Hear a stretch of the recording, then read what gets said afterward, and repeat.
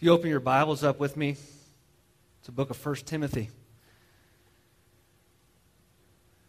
Chapter 6, verses 17 and 18. It's here on the screen if you don't have your Bibles. It says this, "Teach those who are rich in this world not to be proud and not to trust in their money, which is so unreliable. Their trust should be in God, who richly gives us all we need for our enjoyment. Tell them to use their money to do good. They should be rich in good works and generous to those in need, always being ready to share with others." Little did you know fact this morning. Did you know the world's 225 richest people now have a combined wealth of $1 trillion? The top 225 people in the world.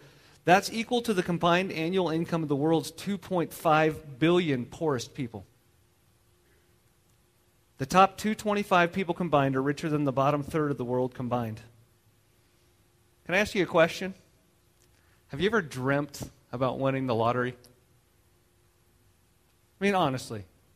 Have you ever thought about, man, if I just, especially when it's like 250 million and up in those huge numbers, and you're like, oh, if I could just win that, my life would be set.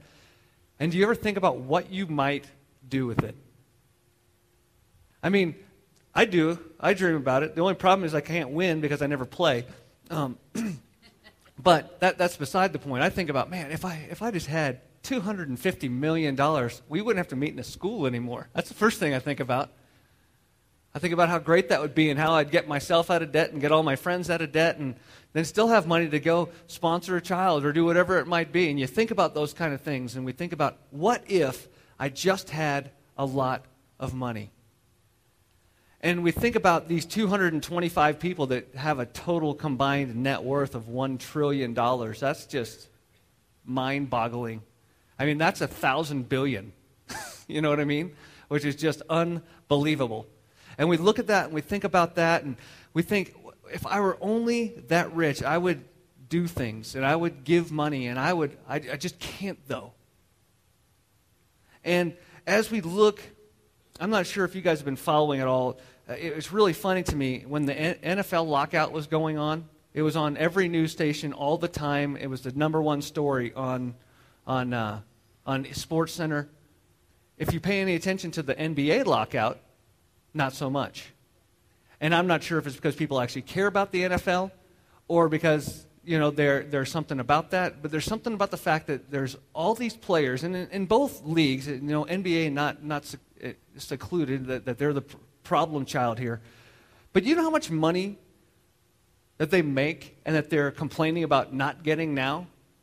And most, if not all, the players didn't come from wealth, so it wasn't like they're being taken away. It's that all of a sudden there's not money, that extra money that's there. And I think I have a solution to it. I think that instead of the owners and the players fighting over who gets the money left in between, they should just donate that money to charity and everybody be happy with what they've got.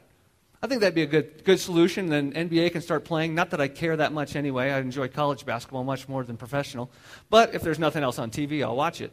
So the idea is let's just get past the fact that we're losing out in some way, shape, or form. And that's a problem where we get to. And, I don't know if that would be a good thing if I walked into the mediation of that and said, hey, guys, what we're going to do here instead is all the money you're arguing about, we're just going to give to charity, and you guys are both out. I don't think anybody's going to say, that's a great idea, Matt. Thank you for coming in and clarifying for us on how we need to do this. And the thing is for some reason, I think rich people don't like to give.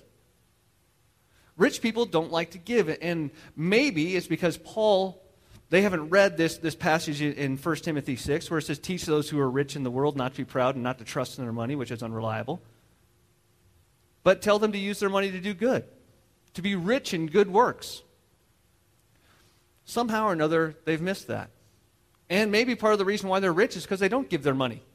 I mean, that would make sense. They learn to hold on to their money, and they do that. Since none of us are there, since none of us are at that point, but someday we'd all like to be at that point of being rich, What I want to do today is we're calling this Hope Sunday. And I want to practice being rich today. And I want to take it over this week and into the next couple of weeks, and hopefully it'll be a practice that we can make continually so that one day that we are rich, we won't ever have a problem with giving. And we won't ever have a problem getting to that point. And of course, in reality, all of us sitting in this room are rich. We may not think it, but we are.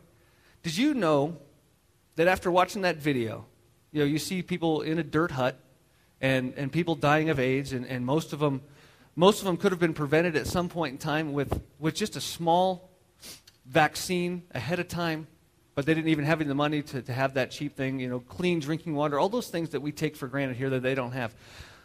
People who feel as if they're not rich here in America, did you know that those that are at the poverty line or below, 95% have a refrigerator, a TV, a stove, an oven, and a microwave? Those are people that are under the poverty line. 70% have more than one TV, have cable and satellite, and have a cell phone. 65% have a DVD player, a clothes washer, and a clothes dryer. 50% have a computer and internet, and 30% have at least one video game console in their house. And that's our poverty people.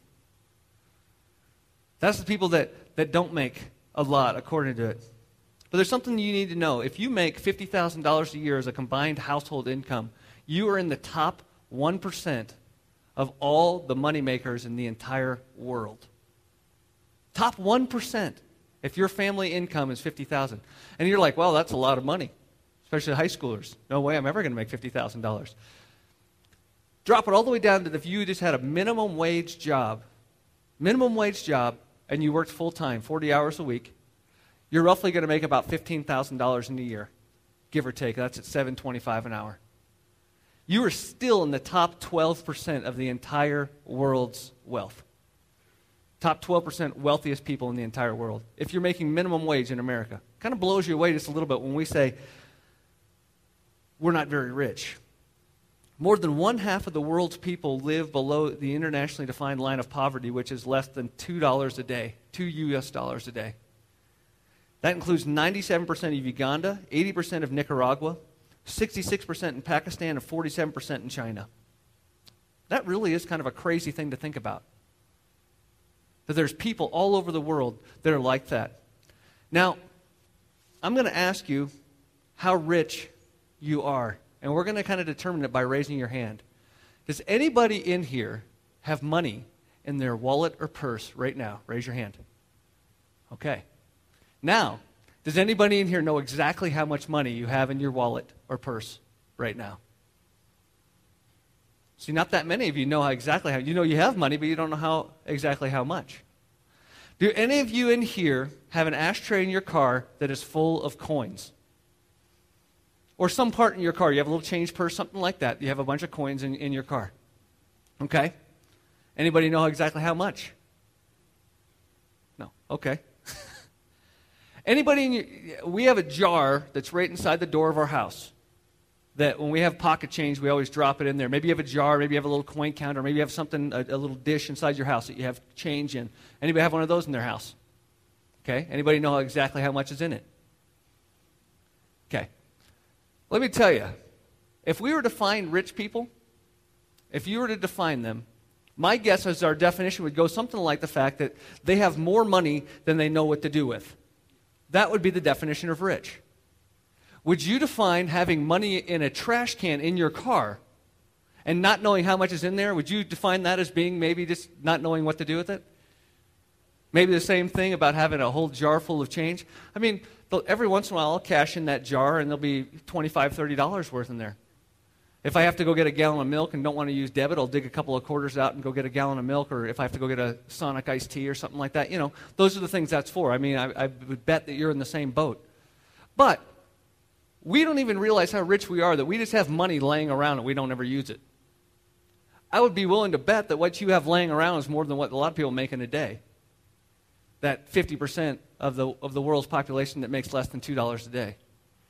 It's kind of a mind-blowing thing to think about. And that's the reason why today I want to practice being rich. I want to practice being rich because if you raise your hand at any point in time, you are rich. You may not think it.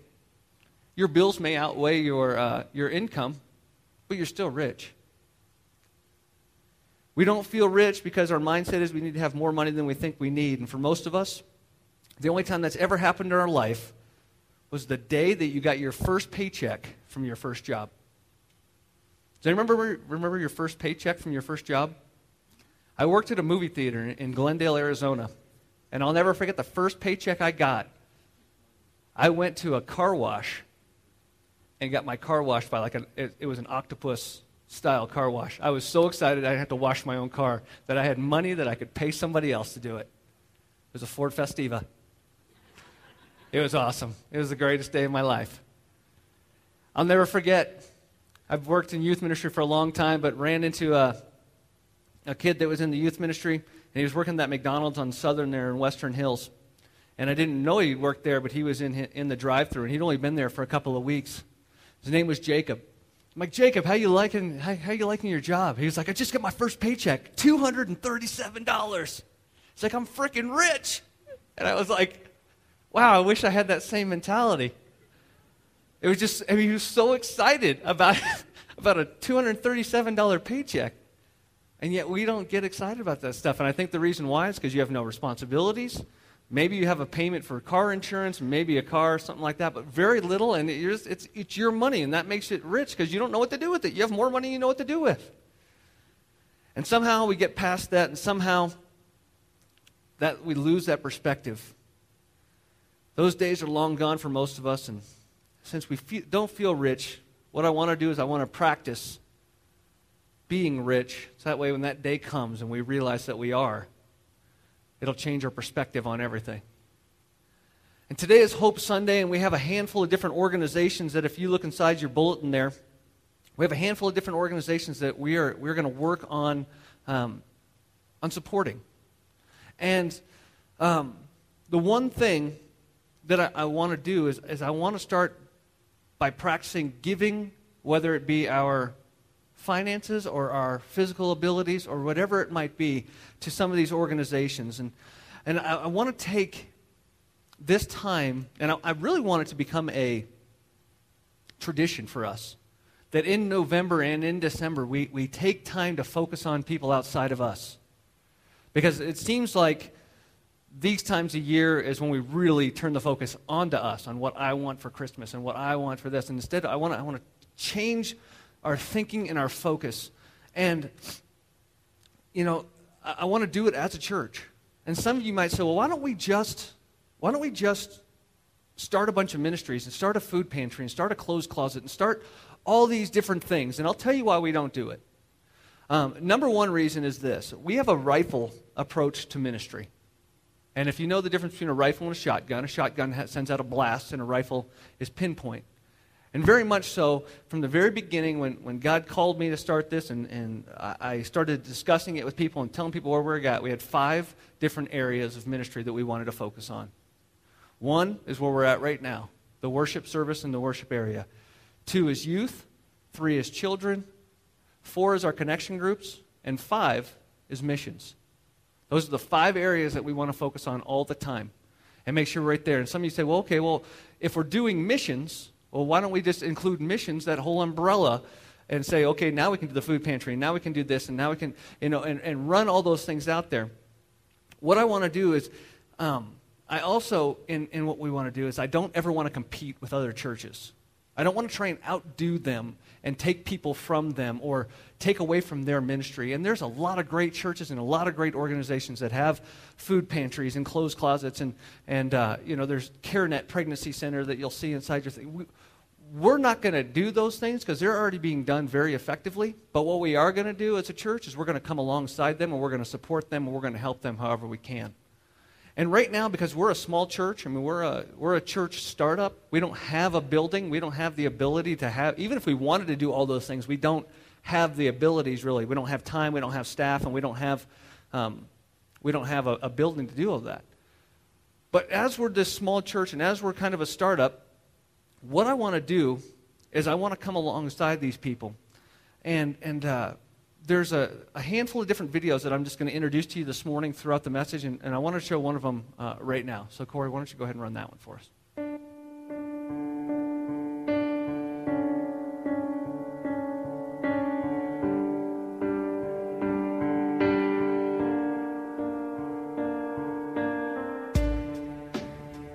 There are places where being a Christian means torture, months of solitary confinement, the agony of brainwashing.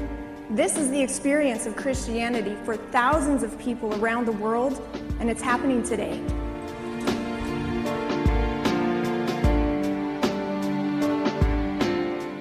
Pastor Hua Huiqi knows persecution well. He was recently arrested again. His family's been harassed by the Chinese authorities constantly, and even his own mother was released from prison just a little while ago. Miriam and Marzea, two young Christian women who are being held in Evin prison in Iran right now because of their faith. This is Lydia Degal and her 5-year-old son Ovid. In 2008, Lydia's husband, who's a pastor, was murdered by radical Hindus. In Pakistan, 20-year-old Sandal Bibi and her father Gulshar Masai have been imprisoned on charges of blasphemy for their bold witness in Christ. This is what's left of the Fushan Church in Shanxi province of China.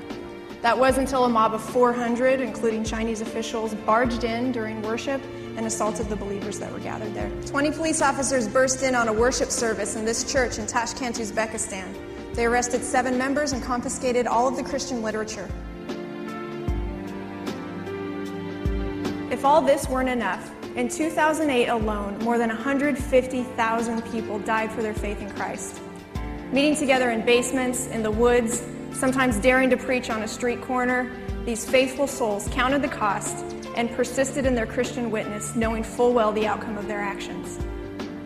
So are Christians still persecuted today?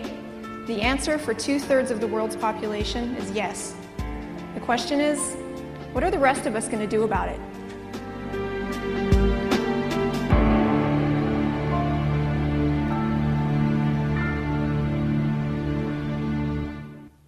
What will we do? And the answer to that question is we're going to come alongside them financially and physically. And I'll tell you why. The reason why I want to do this, the reason why isn't to get some sort of notoriety, isn't to try and make ourselves feel better about ourselves, but it's this. We need to show Jesus to the world. We need to show Jesus to our community. And I want people to see Paragon Church, and I want people to see all churches, but especially Paragon Church, since that's us. I want them to see us as compassionate. I want them to see us as generous. I want them to see us as caring. And I want them to see us that we are glad to be a part of the community, that we're not just closed off to them. They may not agree with everything we teach. They may not like our lifestyle. They might not like the style of our church in general. They might not even like God. But I want to make sure they cannot say that our church, is a drain on the community. Because it seems like so many people, and maybe you're thinking it already this morning, because I've already talked about giving, and I hope you don't have this thought, but so many people outside the church and inside the church think the church is only there to get something from them. But I want people to understand the church is here to give something to them, to do something for them. And that's what we're here for. We're about reaching out. You realize that the first century church, the one that got started after Jesus was crucified and rose again, they didn't have a big influential member in the government to spread Christianity. They didn't have buildings. They didn't have churches. They didn't have amphitheaters to preach a message to get it out there. They didn't have radio broadcasts. They didn't have websites. They didn't have any of those things. You know how the word got spread? Because they showed love, and they lived a life that was able to be called a follower of God. That's how Christianity spread. And you may or may not know this, but they loved Jesus, and they wanted to share it with everyone. You know, we talked about that last week with the gratitude and how those people reacted during the Oprah giveaway, and how we're giving away so much more than Oprah could ever do, yet we don't have any sort of reaction that's even close to that, about how excited we are that we have Jesus in our lives. That church, that first century church, they didn't wait for people to come to them, and they didn't sit in church and wait for visitors. They went out and they showed the love of Jesus, and that was their platform. And in a Roman culture, it was completely opposite of that type of thinking. Anybody remember studying Roman and Greek gods in high school? If you remember anything about that, their whole premise is that human beings were playthings. Human beings were worthless and they were used as pawns. And that was the idea of a Greek and Roman god-like system. And of course, the followers took that. So this culture, we've talked about it before, but this culture was all about worthless people. Everybody around you is worthless. Girls were the most worthless. If a family had a baby and they didn't want to take care of it because it was weak or because it was female, they just put it outside. Let it die. Let the wolves or whatever it might be come and eat it. To put it down by the river for the alligators. Whatever it was, as terrible as that might sound, that's the way they handled the thing because people were worthless. And then Jesus comes along and he rocks the boat completely because he starts teaching this old Jewish belief that had been pretty much abandoned about the fact that people were worth God. They were worthy of his love. That they were made in his image. And that as we would soon find out, they were worth one Jesus because that's why Jesus was here to begin with. That rocked the whole thinking and the whole system of what was going on. Do you think the Roman government jumped right on it and said, oh yeah, this Jesus guy is great, everything's great? They didn't. But what took place, if you know anything about history and anything knowing about the history of the Roman government, that within 300 years, and I know that sounds like a long time, but really in the history of the church and the history of all nations, it's really not. But within 300 years, the Roman government adopted Christianity as their own. Why? Because there was a group of people who set out to be different than the society that was out there. There was a group of people that wanted to show love. That when those babies were put outside, instead of letting the wolves come and get them, they would go and they would adopt them and they would take them and they would love them. They would show love to people who didn't deserve it. They would show love by doing things that God had called them to do. Look what it says in Luke chapter 6 here, if you would. Luke chapter 6, verse 32. It says, if you only love those who love you, why should you get credit for that? Even the sinners love those who love them. And if you do good only to those who do good to you, why should you get credit? Even sinners do that much. And if you lend money only to those who can repay you, why should you get credit? Even sinners will lend to other sinners for a full return. Basically saying everybody can love somebody who loves them. Everybody can lend to somebody who's going to pay them back. Everybody will do good to somebody who's going to do good in return. What makes us any different? So Jesus says, love your enemies. Love your enemies. And sometimes we think of enemies as a person that's just absolutely rotten and absolutely the worst person that's out there. But when Jesus is talking here, he uses the Greek word that says, love those people who you don't get along with. How many of you guys are dreading Thanksgiving just a little bit because there's a family member you can't stand? Don't raise your hand because I don't want to see it. But you know that person. You know that person. Jesus says, love them. That's the person you're supposed to love. I mean, some of you are literally planning your Thanksgiving day around the fact that how long do I have to be there before it is polite to leave? You're thinking in your head, okay, if I just stay and we have to be there for at least 30 minutes after we've eaten pie and then we can leave. And you're counting the minutes. You have that. And Christmas, same way. I grew up that way. Trust me. I know. There were days that I did not want people coming to my house. I have crazy relatives. If you don't have crazy relatives, you know why? It's because you're the crazy relative they all talk about. I'm just going to give you that heads up right now. All of us have crazy relatives. But Jesus says, love them. Do good to them. Lend to them without expecting to be repaid. Then your reward from heaven will be very great, and you will truly be acting like children of the Most High, for he is kind to those who are unthankful and wicked. You must be compassionate, just as your Father is compassionate. That culture, the culture that he's talking to, found no worth in anybody. Yet Jesus is saying, do good to your enemy. Do good without expecting repayment. Lend to them. How do we do that? How can we possibly do that? Because in our minds, the first thing we think of is people are going to take advantage of us. If I am nice to people, that is the first doorstep for them to run all over me. But what does Jesus say is going to happen if you're nice to people? He says, if you do these things, you'll be acting as a child of the Most High.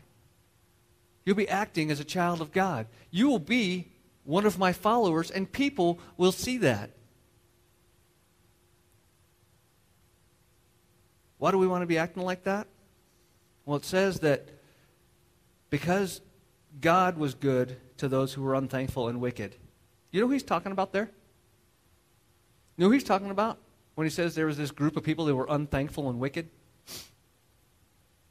Cam, who is it, buddy? Rich people? Poor people? Me and you.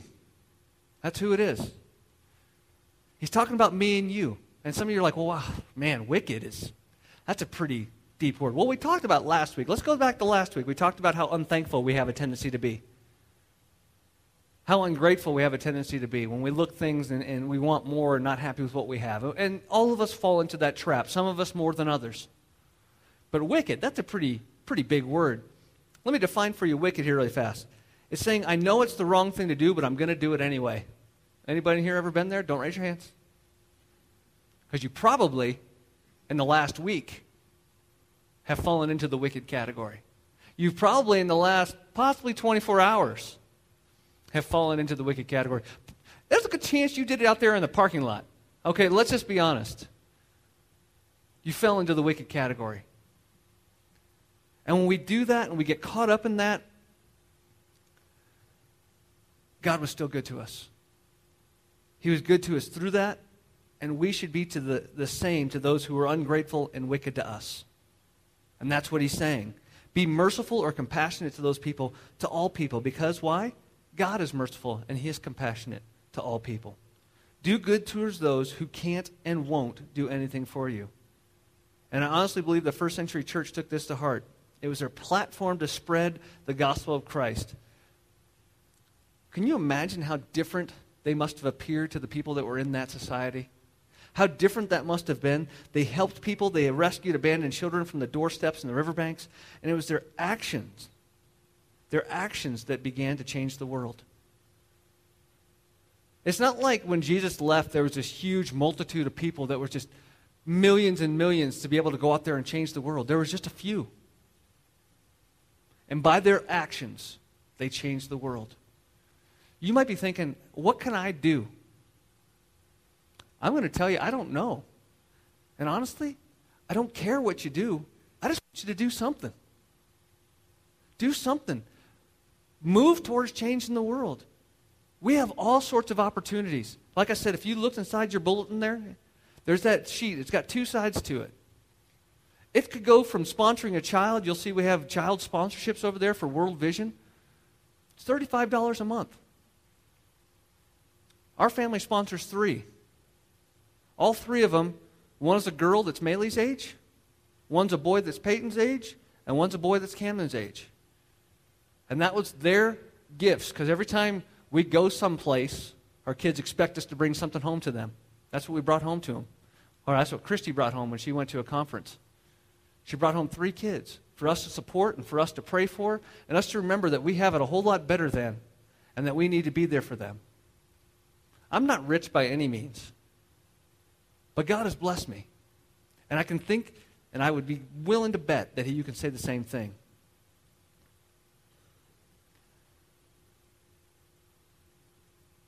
This began to change the world. This thinking began to change the world that Jesus taught about. And it all started with how they treated people. My question is, we now have an opportunity today, and every day, to treat people just a little bit different. My question is how are you going to treat people, and what can you do to make a difference? Corey, you want to run the next video?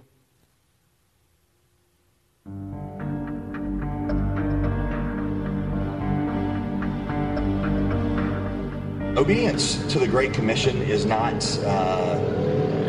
the special calling, the sacred few. It's really the responsibility of every follower of Jesus Christ to ask the question about how he or she can be involved in God's mission around the world, how they can leverage what God has given them globally.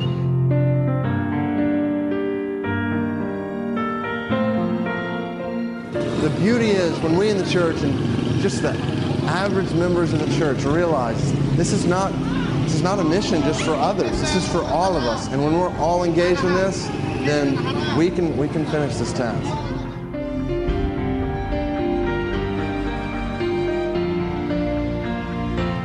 When I look around here, I see that every person here is a creation of God. And that when Christ went to the cross, he went to the cross for these people too.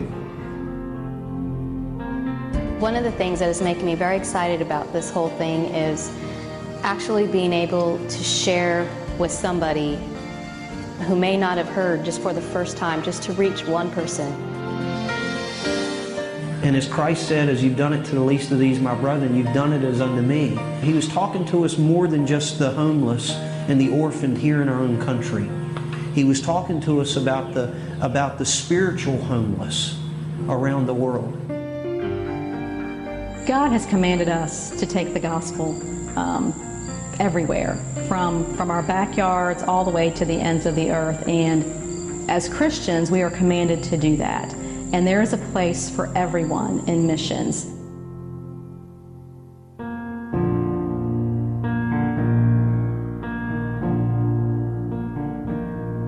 From my perspective as your IMB missionary, I need your help. I've got colleagues all over the world who need your help. I'm willing to risk it all. Seeming that he gave it all.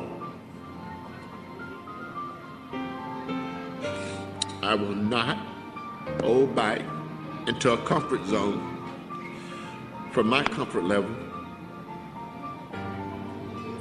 Shorten the hand of Christ, shorten the hand of God. When people are dying, going to hell, needing to know there's a way their life can be changed and changed radically, I will not do it. I just will not do it. Our churches are called to combine together, use our resources together, our energies together, our giftings together, to be a part of the spread of the gospel among these people. The gates of hell cannot stop the accomplishment of the Great Commission when our churches together get serious about that task. But the fact that Jesus died for my sins and rose again so that I can be with God and I can have a relationship with him, there's no sacrifice. There's really no sacrifice.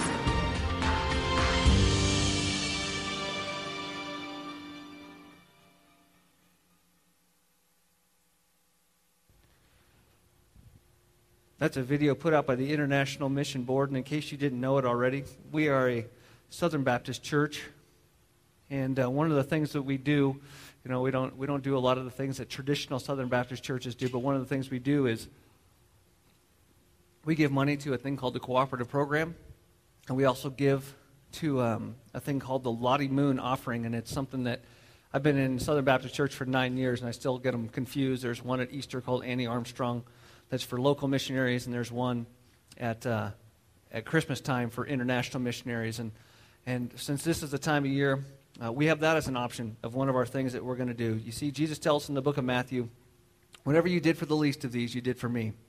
We as a church would like to reach out over the next couple of weeks and months to demonstrate Jesus' love in tangible ways. So this is where I want you to take a look at some of the partnerships that we have, some of the different areas we can look at. And I'm not forcing you to do anything. I'm not going to say, hey, we have to do this. But I'm challenging you to. And over the next week, if you don't want to make that decision today, over the next week, pray about what you do want to do. Pray about how you want to get it done and where you want to be a part of this at. Because you'll see, we have the Lottie Moon Offering right there. That's what these international missionaries get supported with through the Southern Baptist Convention. One of the great things about the Southern Baptist Convention is we give money towards the convention, and then the convention divvies that money out to missionaries worldwide. And that's just awesome to me. When I was growing up, we had missionaries always come to our church, and they would come dressed in their funny outfits, and they would just plead for money. But because of the Southern Baptist Convention, they are able to support them through that. The people don't have to come back off the field for weeks at a time to try and raise money. They have that already. The first video, or the middle video you saw, was the Voice of the Martyrs, talking about the different areas of persecution that are all around. On this table over here, the same one that has the child sponsorships, there's different prayer cards for you to pray over. That's all you have to do. I'm not asking you to give. I'm not asking you to do anything, but just pray over these different churches and different people. Did you hear what she said? 150,000 people died for their faith last year. You ever think about what if we weren't meeting in America? Do you think we'd be allowed to be meeting in a school that's sponsored by the government and be in a facility like this? I mean, it's funny, a lot of people say, well, when are we going to get into a storefront or something like that? Well, a storefront that is a third this size costs about 8 times more than we're paying to be here. So we really are blessed to be where we're at and meeting here and doing what we're doing and being a part of the community. But in foreign countries, they're lucky to get into a hut. They're lucky to get into places in basements where they have to meet in secret because they're afraid somebody's going to come in and beat them up. That's a crazy thing to think about. So you can pray, or you can go to persecution.com and find out all the different areas. You can donate there if you want to.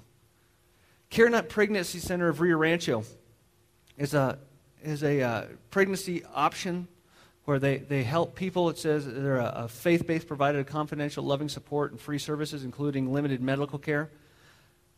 Every year about this time, they take a family, or they take a handful of families, and they try and do Christmas for them. And what I would like to do is maybe have some of your families pick a family and pray about it over the next week. And she's supposed to get back to me in the next week about some families who need help. But maybe your family can just come alongside and do Christmas for a family who can't. Right here in our own backyard. Joy Junction Homeless Shelter. Lisa Huey, who's I always want to say member. We don't have a membership, so I can't say that. But she's been here with us since the very beginning, works down at Joy Junction. And we have some people, Mike Kramer has been doing some things with them as well. But just an option for us to give or to go down and donate time, to serve breakfast, to serve meals. It always seems like Thanksgiving is the one that probably gets packed out. But you know what? There's 364 other days of the year that people need to eat that are homeless as well. And love to have some teams once a month go down and just volunteer and help clean up and and serve food and things like that. See, not everything has to do with money. But the cool thing is I was looking at the Joy Junction Homeless Shelter website, and they said if you donated $9.45, you can feed a family of 5 for Thanksgiving. That's a pretty cool deal. And you can do that on their website. World Vision, like I said, we have the children over there, and they sent us 9. I'm hoping all those will be gone today. If not, they'll be back out next week.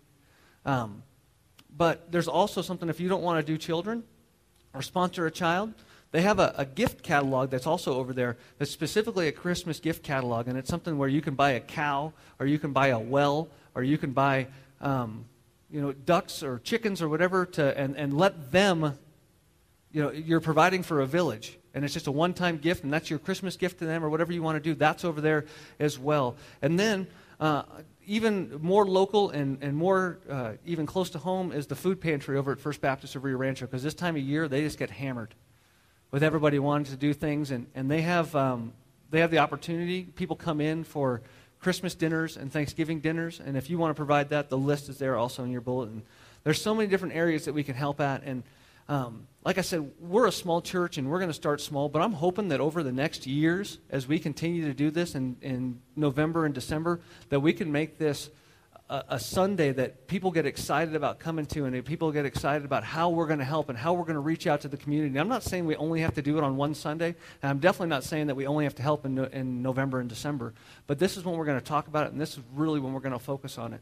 And I hope that today, that it wasn't a weird Sunday to you and you're thinking, oh, we only have to go to church and this is your first Sunday here and all they ever do is talk about money. Honestly, you can ask anybody who's been here from the beginning. I rarely talk about money because I know that's between you and God, and I'm not here to guilt you into it. I'm just showing you opportunities where you can help at. If you've ever thought, hey, where can I do something? How can I do something? How can I change the world? You know, reaching out to one person, you never know what's going to do to change the village that they live in, or the community they live in. Or maybe it's somebody local and they'll start coming to church, and how that's going to change their life and how they're going to reach out to somebody else. And you don't know the domino effect. My challenge to you today is just do something. Let's pray. Father, we love you, and we thank you. We thank you for the opportunity to be your children, and we even more thank you for the opportunity to be able to reach out and help others. Each of us have been blessed physically, mentally, financially. And Lord, we just need to know how to do something with it. And like Paul said in 1 Timothy, we need to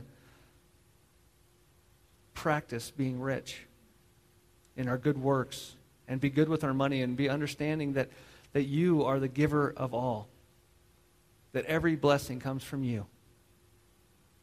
Help us to pass those blessings on to others that are less fortunate. We pray it in your name. Amen.